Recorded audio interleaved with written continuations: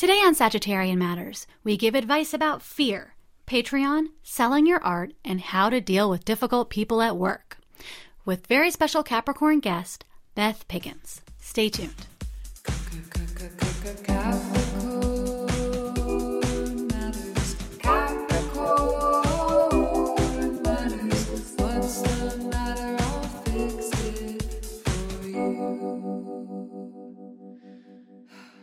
Capricorn Matters. Hello from the Sagittarian Matters Social Distancing Studios in Portland, Oregon. Hello from month 10 going on month 11 of quarantine. Before we start the show today, I wanted to give a brief public service announcement in memory of and in honor of Fran Harrington. Fran is somebody who is very special to the Sagittarian Matters family, and she passed away last week from COVID-19. In her memory and in her honor, I want to give a brief public service announcement, just reminding everybody to please, please, please dial back the risks that you have gotten comfortable taking with this virus. There's a new variant of the virus. There's actually a few new variants, and they're each more contagious than what we have learned to deal with over the past year. So whatever risks you got used to taking over the past year, please dial those back. This could be a time for wearing double masks when you can. This is a time where if you can avoid being indoors with other people, or if you can do it for just a short amount of time, please do it as little as possible. And please, please take this seriously. If you are somebody who ends up getting the virus and being asymptomatic, and you're lucky enough to have it not affect you in a symptomatic way, that doesn't mean you aren't contagious. And that doesn't mean that you won't accidentally spread this virus to people who are immune compromised. If not directly, then through someone who has contact with them. So I ask, and producer Chris and producer Ponyo and I ask, that you please stay safe, wear your masks, try to keep yourself and your community safe, if not for me, in memory of our beloved Fran. We're so close to the finish line, and I just hope that all of you listeners stay safe, and producer Chris, producer Ponyo, and myself are sending a lot of love to all of you and your families and your pets. Thanks for listening. Enjoy the show. Beth Pickens is the author of the book, Your Art Will Save Your Life. Her forthcoming book, Make Your Art No Matter What, is available for pre-order right now through Chronicle Books or wherever you get books. Beth is an arts consultant, a Capricorn, and an esteemed friend to the show. She has a podcast for artists called Mind Your Practice, and you can join her homework club right now at mindyourpractice.com. Beth joined producer Ponyo and I via Zoom in the Sagittarian Matters Social Distancing Studios to answer your advice questions and try a new flavor of Ticino. Now please enjoy my talk with very special Capricorn to the show, Beth Pickens. Beth Pickens, welcome back to Sagittarian Matters. Oh, it's my first official appearance of 2021, and I couldn't be happier. We're so happy to have you here for Capricorn season. We wanted to make sure you came at the height of your powers to answer listener questions and talk about whatever it is that we talk about. Yeah, it's been an unfortunate Capricorn season so far. I mean, I guess every zodiac season for the past 10 months has been pretty terrible, but this has been a Capricorn season for the records. Last year at this time, you and I were getting breakfast burritos from a tiny store called Lassen's, where we bumped into Andy McDowell, who said, "You look so young, Beth. So young, so young."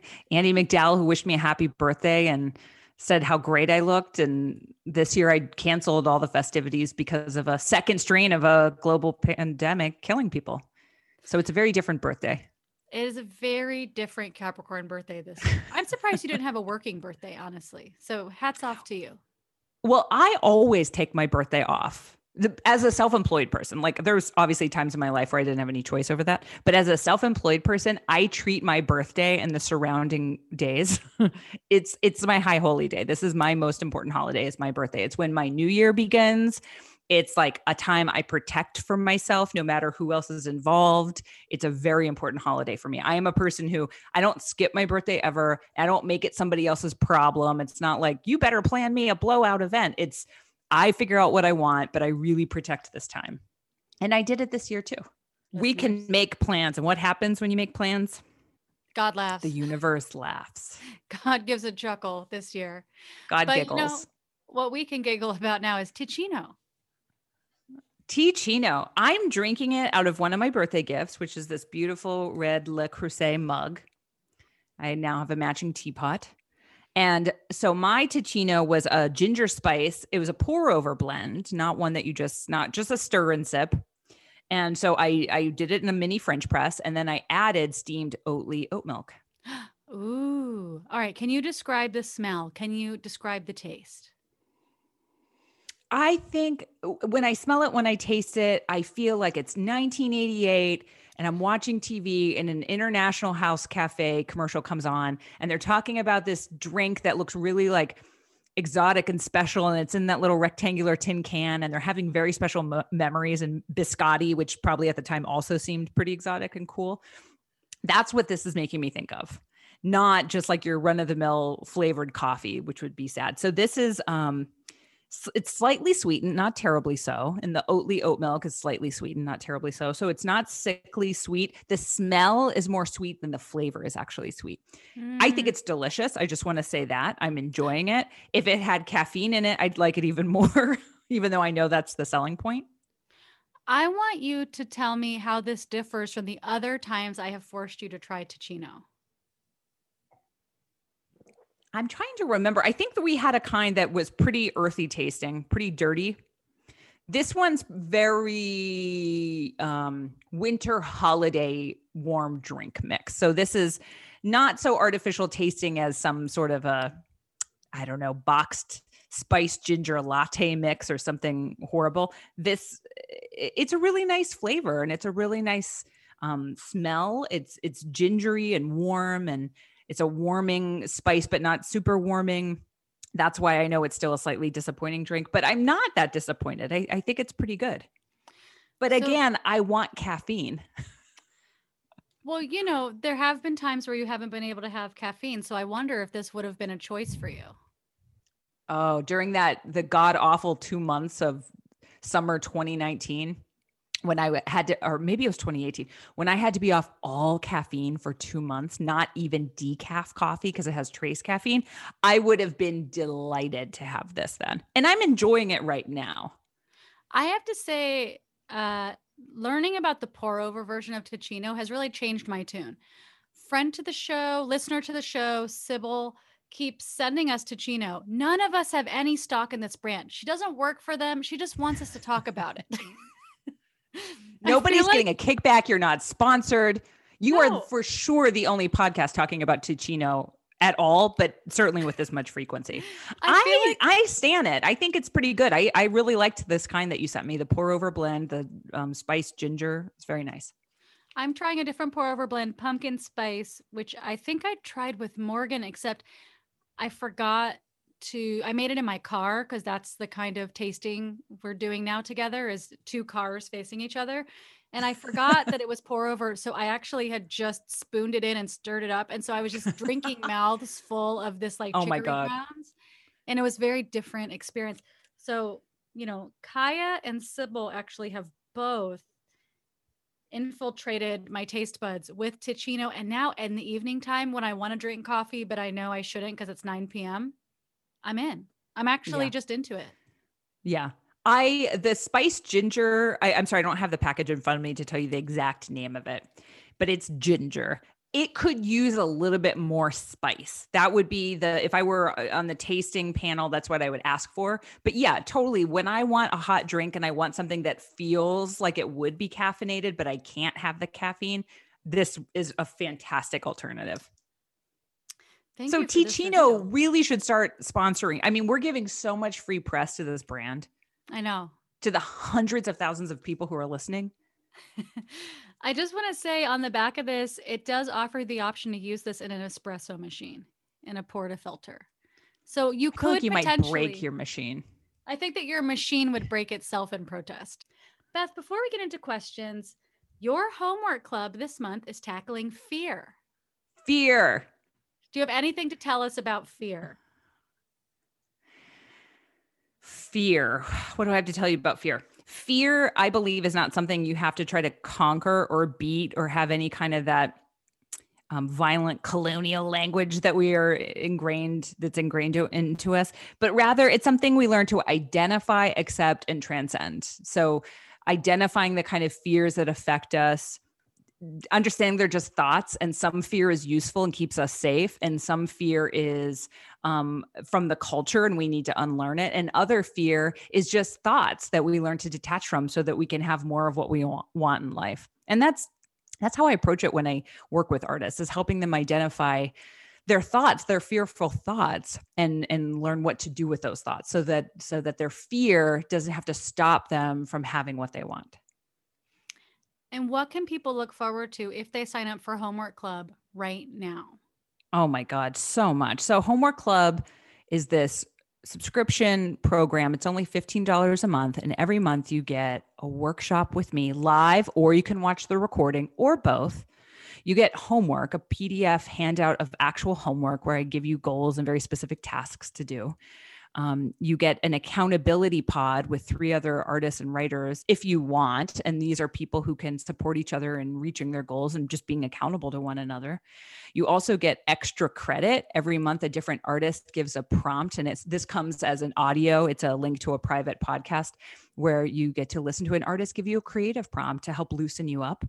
And there's also a private secret Instagram account where mostly I tell people to get off of Instagram, which is a pretty useful service. And if you join this month, then you'll get the January materials. And February, the theme that I'll be focusing on in the workshop is time. Ooh, time. I appreciate this very much. Well, I look forward to engaging with the materials around fear this month. Today's episode is brought to you by Laura Perry, Emily Helmus, Nicole Zeller, Amy Ranum, Zoe Worth, Shoshana Ruth Wechter, Christy Herod, and Joey Soloway. If you would like to support Sagittarian Matters, especially producer Chris Sutton, please send $5, $5 billion, that's your business, via PayPal to hornetleg@gmail.com. And this just in, he's got a Venmo. It's Hell Books on Venmo. HE double hockey sticks books. Thank you for your support, and we look forward to saying your name on the podcast. Producer Ponyo looks forward to it too. Don't be scared, that's just Ponyo's speaking voice. Dear Sagittarian Matters, I have a coworker who drives me bananas. She seems nice, but complains all day about small things at work, her home life, and the world in general. The small things add up, and I've reached the point that I need to put AirPods in so that I can't hear her speak. And when I do talk to her, she thinks she can read my mind and finishes my sentences for me, but she's always wrong with her assumptions. It has made me a very grumpy person at work. I'm not good at being blunt, but really want to try to tell her how she affects the office setting as she drives other coworkers bananas as well, from struggling in Chicago. Other details. We work in an essential office setting where working from home isn't an option and sit close to each other at work. There's no option to switch or move desks. We work together over a year now. I've told her I don't like being talked to while at my desk several times, and she doesn't respect my boundary. What to do? Struggling in Chicago. Oh, it's so hard to have to be in close proximity to people that are just making you nuts, whether that's family or roommates or coworkers, people that you have to be in close proximity to, and you don't have a ton of choice over it, and their behavior is just intolerable to you. And I think a lot of people can probably relate. We've all probably worked in places where there was like a person in particular that was kind of ruining it for us and maybe everyone else. And this question brings up something that I think is can be a helpful thing to think about in just sort of psychology and human behavior. And that is how you experience a person is probably indicative of how the world experiences them. And this asker suggests that this person is probably is in fact affecting other people in the office the same way. I think this writer said something to the effect of the whole office hates her or whatever. So I always want to start with like how you're experiencing this coworker, the world is experiencing. So your irritation and not wanting to be around this coworker and wanting sort of avoidance and alienation. That's the word I was looking for. This person's probably used to that in the world. It sounds like they probably alienate people around them and might not fully be aware of it. And the reason I start there is just to have a moment of compassion, because it's a frustrating situation, and this person might not have a lot of people in their life who want to be around them if this is how they are. Sometimes that can help dial down the frustration and the rage at another person when you realize like, oh, they probably annoy and alienate a lot of people around them. Okay, that just gives me a little bit of global perspective. To have just a softening toward the person doesn't mean you have to start liking them or anything. Next, I think it's also important to point out that we're powerless over changing anyone else. And because this is your coworker, there might not be enough of a relationship to help you have any kind of interpersonal process with them. Like, hey, this and this and this affects me in these ways. Could you try this instead? I think we could get along better that way. Is there anything you need in exchange? Things that you might do in another kind of relationship. But since this is a person that sounds like she or they can't really hear your boundaries, I wonder, is there a manager? Is there anyone that you can bring this to help give you a little bit of distance away from this person? The addendum to the question asking sounded not hopeful. Like maybe it's going to be very difficult to physically get away from the person. But I think expressing to whoever your manager or supervisor is, like, this is actually interfering with my ability to get my job done. Because the concrete example you gave of, I've asked this person not to talk to me while I'm working and they don't hear that actually sounds like, okay, a supervisor, a manager, somebody might be able to help intervene on that.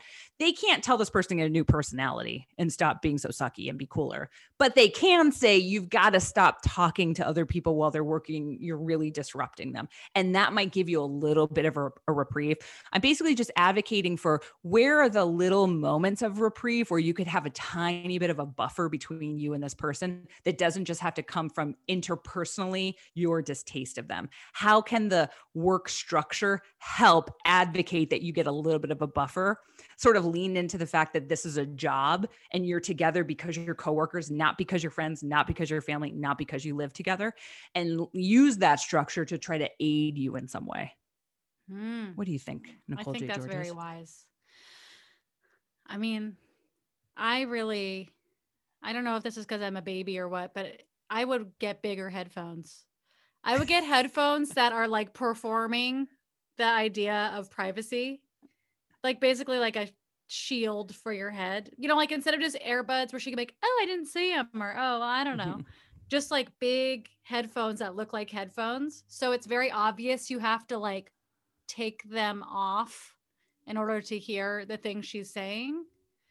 I kind of feel like the extra movement and like the costume of I need privacy, I'm listening to something else, could be very helpful. I don't know if that's allowed at your work. I don't know if everyone's allowed to walk around looking like a teenager from the 80s, but that's what I would do. I think that having some compassion for this person and thinking about how hard it must be for them in the world and how lonely it must be to have this personality and turn a lot of pleasant people off. That sounds like a nice place to start, especially if you feel yourself getting annoyed. And, there have been people that have annoyed me before, and I've just been like, dear dog, dear universe, please let me become less annoyed by this person, please. Right. And then also I've sprayed kava spray into my mouth. Kava is like a downer a little bit. It's a little mellower. Because I was like, I'm the one with the problem. I'm the edgy one. This person could say whatever she wants to say. I'm the one with the problem. Right. You're the one stressing and feeling bad. And you could be an asshole. You could be rude. You could be like, leave me alone. I hate you, but then one, you might be behaving in a way that is not consistent with who you are. And that's not who you want to be in the world. And B, this is still a person you have to see all the time and be in relationship to. So I'm just saying, lean into the fact that this is a work structure to see where can you get any kind of boundary or buffer away from this person, because the only reason you're together is because of work, and workplaces have tools available to them to help manage interpersonal problems among coworkers when there's conflict, or when there's like somebody with a terrible personality driving everyone nuts, which happens everywhere all the time. And if it's never happened to you, listener, you might be the person. Just kidding. I know that this person says they've told her they don't like being talked to while at their desk. I found that if I can even personalize it more or get more vulnerable and be like, I get a lot of anxiety when I have to reschedule things or like whatever. If you take it on yourself and be like, I have this problem where like I have such a hard time paying attention to stuff that if other people talk to me, I really lose track of what I'm doing. Like just like personalizing your problem yourself and just be like, I can't stay on track with what I'm doing when people talk to me. I don't know. If I explain and I don't want to get mired in the struggle of like, maybe if they just understand exactly what I'm talking about, they'll change, because maybe she won't. But if you haven't done that yet, that could be worth a communication try. Totally. And the last thing I'm thinking of is just even firmer, clearer, bigger boundaries. Like, do not talk to me if we're not in a meeting together. Or even if it feels like verging on rude, you might have to set blunter, clearer boundaries that you can then help your manager or supervisor understand, like, look, I've tried this, this, and this. Now I need you to do a thing. Mm-hmm. Yeah. And sometimes when I look within, sucks. That's why I work for myself. Yeah, I can't. Can't have coworkers. When's the last time I had coworkers? Well, I mean, I have collaborators all the time. Coworkers? Sure, but like when's the last time you worked in a place and you had coworkers and a boss? I mean, it's been a little while for me. Yeah. Maybe I was the problem. My last job sent me out of that forever. They did? Please continue. Yeah, we don't have to go down that terrible road. I have had luck though with these, when people bug me and then I have to stop and look within and be like, it's not that they're just bad and that I'm so good that I'm bugged by them. It's because I am irritable. Why am I irritable? And sometimes I'm like, because the thing they're doing is making me anxious, because it's taking away my time, or it's, taking away something from me, or I am very sensitive. So when other people are a Debbie Downer all the time, it bums me out. Like, is there a way to express that and own it without making it their problem? Saying like, I have anxiety. I have a very sensitive sphere of reality. Anyway, dear Sagittarius Matters, I recently started a Patreon and it's good motivation for me to make stuff and I'm enjoying it. However, my patrons so far are all my friends and I'm super grateful for their support, but also feel weird taking money from my friends. How do I get over that weird feeling and just be a grateful, happy artist? From Cartoonist in Chattanooga. Oh, Cartoonist in Chattanooga. This is like the $1 million question for people who are doing any kind of personal fundraising.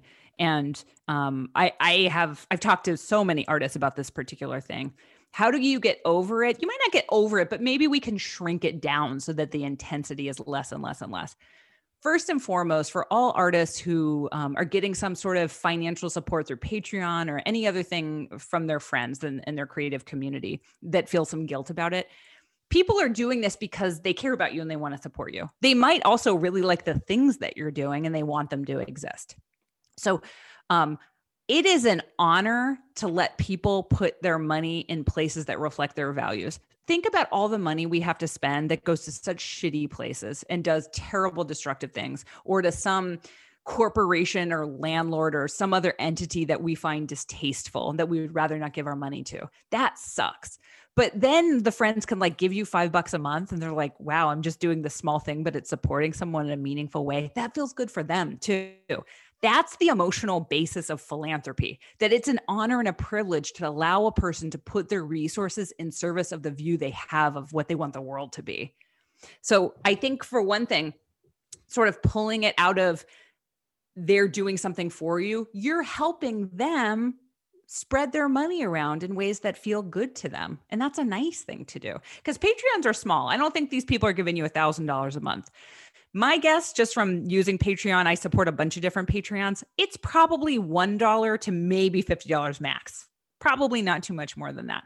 So the people who are giving you money, it's not huge investments either. So I really want you to like have a clear view of what does it mean that a person's giving you $3 a month? Probably not a lot to them, but for you, that $3 times 200 people can be significant. So keeping it right-sized, right? If somebody's handing you a kidney and $1 million, you might be like, whoa, that's a gesture, but keep it right-sized to the scale and scope of what a Patreon is. Finally, the last thing I would say, something that really helps my clients detach from that guilty feeling of accepting any kind of support and love and attention from their friends, family, and community is think about it as it's for the work. How about if it's not for you, but it's for the work? Because artists often can find a desire or willingness to support their work, even if they have a hard time asking it for them as a person. So what about the things that you're making, the projects that are going to come from this Patreon? What if that's what they're supporting? They're supporting your work. And Nicole, you have a Patreon. How have you dealt with this? Well, I mean, I want my friends to support my Patreon. That's what I got to say. But I think about the Patreon. This is a question that comes up, especially when I'm talking to students about promotion, when they're like, oh, I don't want to post about myself online. Oh, it sounds like I like my own stuff. Like those people are following you for a reason. You didn't make them follow you. Those people subscribe to your Patreon because they want to. You didn't make them do it. So it's just, for me, it's like it's annoying for people to second guess. If I'm like, I want to give you money. And they're like, oh, no, I couldn't. Oh, please, no, I couldn't. And then I have to work twice as hard to be like, no, take my money. Take it. Like that to me, it's like you give someone a compliment and they're like, no, come on, please. And you have to like re-up on the compliment 17 times. So just accept the love that's coming your way. Just accept it. They're trying to give it. Don't make it too hard for them to give it. And don't make it hard for your friends to find ways to support you. If someone's following your art, Instagram, your art, whatever, because they want to support your art, let them by telling them what's up with it. Don't make them do all this sleuth detective work to find out where they can find out about you. That's why they're following you. That's why they subscribe to your email list, because they want to know. It's not, and who else is people have different motivations. Some people are doing it because they care about you as a person. Some people because they love what you're making. Some people, it's a mixture. Yeah. So, I mean, I just think to be an artist, you have to kind of get over that, like, oh, I don't want to talk about myself. You just have to. Unless you hire someone else to do it, which is a different kind of labor. You know, this is an independent cartoonist and I would like to follow them so that they can tell me how to support them best. Mm-hmm. But let people love you. Let people love you in all forms.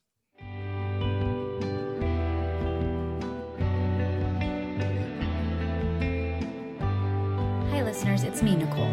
If you would like to support me and Ponyo, in particular our comics and animal illustrations, go to patreon.com/NicoleJGeorges. And for as little as $2 a month, you can have access to hundreds of pages of otherwise unpublished diary comics. For the price of one cold brew plus tip, you can become an honorary Sagittarian. And for the price of 2 vegan cupcakes or 2 vegan donuts, you can become a Ponyo's Friend Club member, at which point you really start raking in goods, including new buttons. Check it out. Patreon.com/NicoleJGeorges. Dear Sagittarian Matters, do you have tips for selling art online for first timers? My sister and I are going to open an Etsy together. From Etsy in Edinburgh. Ooh. I made that up. Bit of Scotland in here. Bit of Scotland in there. Wonderful. So you're going to launch an online store of some work and you want to get that out in the world. So let's see. Let's talk about first the lowest hanging fruit. You have to tell people about it. You have to tell people once your store is set up and you have everything on there that's going to be loaded for its unveiling and it's really easy and is sort of done to the best of the ability of that particular platform, then you have to let everybody you know and whoever they know this exists. So how do you do that? How do you roll this out? I would say the lowest hanging fruit is you first go to the people who you have most available to you, the people who will support you and want this endeavor to work. And you give them very specific asks. For example, will you buy something from this online store and then rate and review it and show that this is a good shop to buy for and you got your thing and it showed up? Because a big part of these online stores that are part of something like Etsy is when people are perusing, they want to know that they can trust that they can buy something from you, not just that they like your stuff, but this is a safe online transaction. So you might ask some of the people who are closest to you who like what you're doing, will you buy something and then review it? Say, this was great, easy transaction. I got my thing. I love it. That helps just like make it clear the way for future strangers to buy things from you.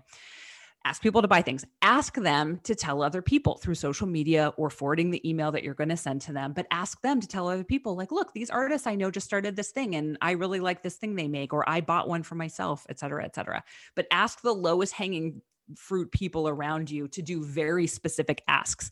Not can you help, but can you help by doing 1, 2, and 3, right? Then you also have to keep pummeling the world with marketing information about this. We live in the digital age, is extremely noisy. So you have to over and over and over again, tell people the store exists in lots of different ways. You might ask other brands that you really love. You might introduce yourself to them and say, could we do a cross promotion where we'll promote what you're doing and you promote what we're doing? You might purchase a digital ad.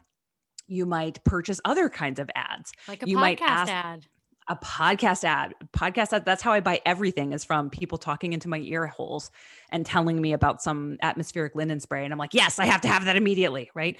Or in somebody's newsletter. These are really affordable ads compared to like print media, which is dying and difficult anyway. But people's individual email newsletters and podcasts are really good places to say, buy my stuff, because the person is already holding or looking at a computer that can send them to it right away. Oh, I lost my breath talking. I think that you also need to be clear with yourself about what you need to add into your pricing. So that would be like, how much is it actually going to cost you to ship this? How much are the shipping materials? How much time are you going to spend each week dealing with that stuff? Make sure there is like the market price for something, but make sure that you can make it in such a way that that includes your shipping and all of that. I guess you're supposed to make things look nice when you ship them. That's never been my practice. I include no fewer than 3 dog hairs under each piece of tape that's involved in any package I've ever closed and sold from my house. But I think that that's important. And also just have a consistent schedule of when you want to sit down and do your customer emails, because this is the kind of thing like social media that could take up your whole life.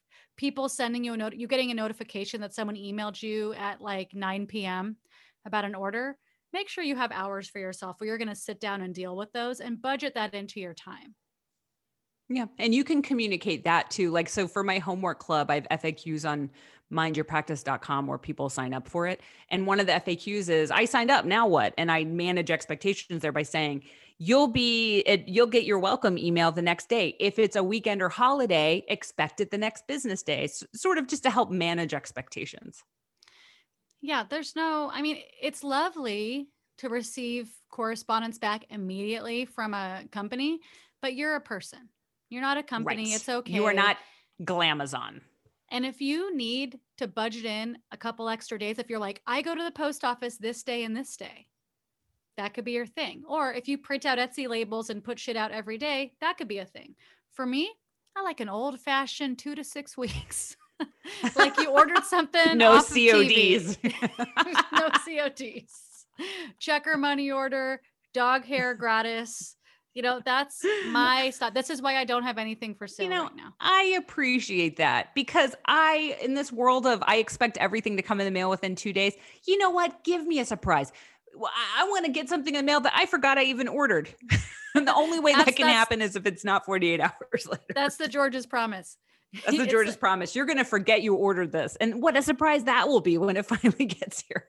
And for me, usually when I was shipping things myself, I would send them out so late that I always felt so much guilt that people would always get something for free that I was adding as an apology present. So, you could look forward to that. These are some bleak paths you could go down, but I would say the most important thing for your rollout is people need to know about it, and you need to make it as easy as possible for them to understand what are you selling, what are you making, and how can they get it. Mm-hmm.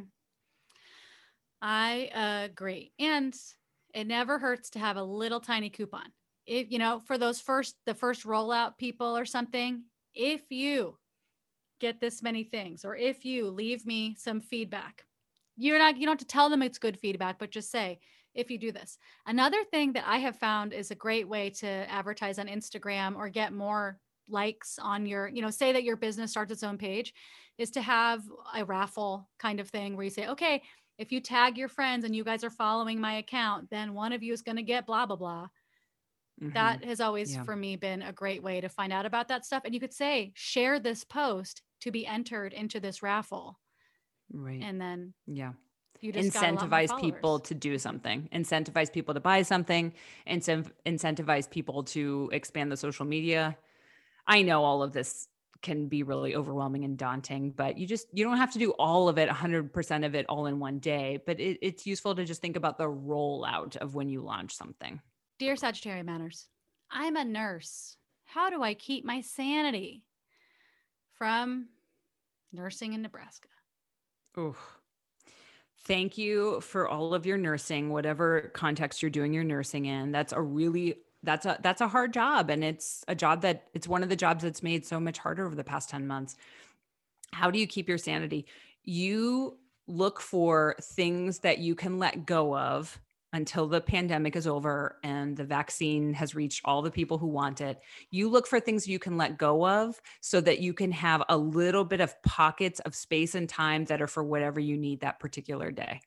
Sometimes for some people that might be letting go of some perfectionism over here in this part of their life, or letting go of this commitment over there in that part of their life, to recoup a couple of hours each week where they can stare at a wall or read or go for a walk or watch television or stretch or do something depending on whatever they want or need that day.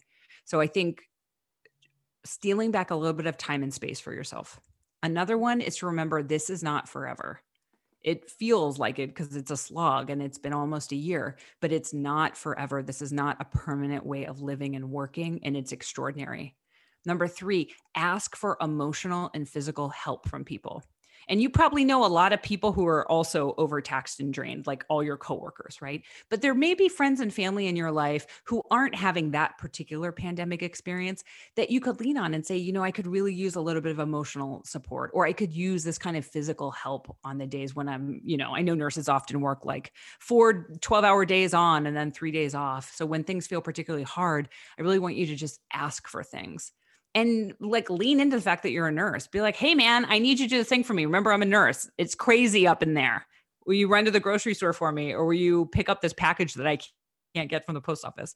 So I think those are some of the immediate things I think that I would recommend to turn up that sanity dial a tiny bit. Oh yeah. I really recommend, you've heard me recommend Orangutan Jungle School, but I also recommend Summer Camp Island, which is a delightful animated show. The episodes are only about 11 minutes long. It's an all ages show. It's very low key. It's very soothing. It's about some animals on a magical island. That's what I recommend. And sleeping without your phone by your bed. That will dial up anybody's sanity, especially if you're living the nightmare. You don't need to be having a notification doom scroll about the nightmare right before you go to sleep and right after you wake up in the morning. No, you don't. But look, you're just looking for small gestures toward yourself because those small things are available and they can really add up. Yeah. I have to say something that is really helpful for me so that I can focus, especially when I'm focusing on something that's supposed to mellow me out, is turning off all message notifications on my phone. Letting my phone, so that I can't even tell I've received a message unless I go deep into that folder. That helps me concentrate if I'm using my phone for a meditation app, if I am trying to take a bath and listen to a podcast or something like that, that the phone needs to be near, but I don't want to be on call for anything. Yeah. Yeah. That I provides just you had with. one more thought. I'm Mhm. not trying to like have the last word, so feel free to have one more after this too. No, you can have it. But another thing that just occurred to me was there's a difference between things we do to numb out and things we do to relax. Those are different, right? We don't get rest and restoration from the things that we numb out to. And there's a place for things that we just numb out to, right? There's absolutely a place for that, but it shouldn't be the only strategy for recuperation because that's not the same as recuperation. Like I am playing some weird, dumb Tetris game on my phone more often than I want to admit these days. And I know that this is not relaxing me or restoring me. It's just sometimes I want to numb out after work. Then I know I have to do a different thing to actually feel rested and restored. And those things are usually outside or something with my body, reading, listening to a podcast, cooking. So I just want, and everybody's different. So I want you to think for yourself, what are the things that I numb out to and what are the things that are restorative? It's kind of the difference between feeling like you've lost time or you've made use of your time. And I feel like when I have a really stressful job and I'm just numbing out by looking at my phone, after that, it felt in the moment necessary, but later on, I feel like I just lost time. Like it's time I would like back at the end of my life. Whereas, time spent taking a walk, like you were saying, doing something with my body, reading, I don't want that time back at the end of my life. If it's a bad book, get a different book. But give yourself what you need. Oh, yeah. All right, Beth Pickens. Is there anything that has been bringing you joy lately? Any podcasts, any TV shows, any practices, anything you recommend to listeners as we wrap up today? Well, this might be a little bit of a curveball, but I just started Caitlin Doty and her collaborator, whose name I'm blanking on, their mortality course. It's a 9-week course on death and dying and death acceptance. And my spouse and I are doing this course together. And we just did the first lesson last night. You basically are watching a video of these two women, these two death professionals talk to you about different things and ask you different questions. And then you answer in writing form. And then midweek, we'll get a guided meditation to listen to. But so we're doing this for the next 9 weeks. And, I love to do death practice rituals. They really help me. So that's giving me life. Let's see what else. I just got I think this is maybe my 4th quarantine order from Rancho Gordo, the bean emporium. So I just got like 10 pounds of beans in the mail. And my book comes out really soon. So I'm having my first marketing publicity meeting tomorrow with my publisher, and I'm going to be planning like all kinds of things. And I don't know what, because it's still a quarantine and a pandemic, but this book will come out and I will do some sort of reading opportunities for people to like engage with me in it. That's giving me joy because I wrote it so long ago. I don't remember what's in it. Well, that's very exciting. What about you? What's giving you joy? Can people pre-order your book right now? Oh, totally. Chronicle Books. The book is called Make Your Art No Matter What by Beth Pickens. Readers, listeners, go out, pre-order this book because pre-orders and sales within the first 2 weeks of a book's life are crucial to the book. They matter. Early sales indicate whether you get to sell another book. Yeah. And they indicate to the publisher, should this get a second printing? What should happen next? Should we put more resources into this? Is this a wild horse? Do we just want to like get on for the ride or put it to the glue factory? Pre-ordering matters. So if you want to read it, please pre-order it. It'll probably get mailed out late March, early April at the latest. What a great way to support your independent bookstore. Mm-hmm.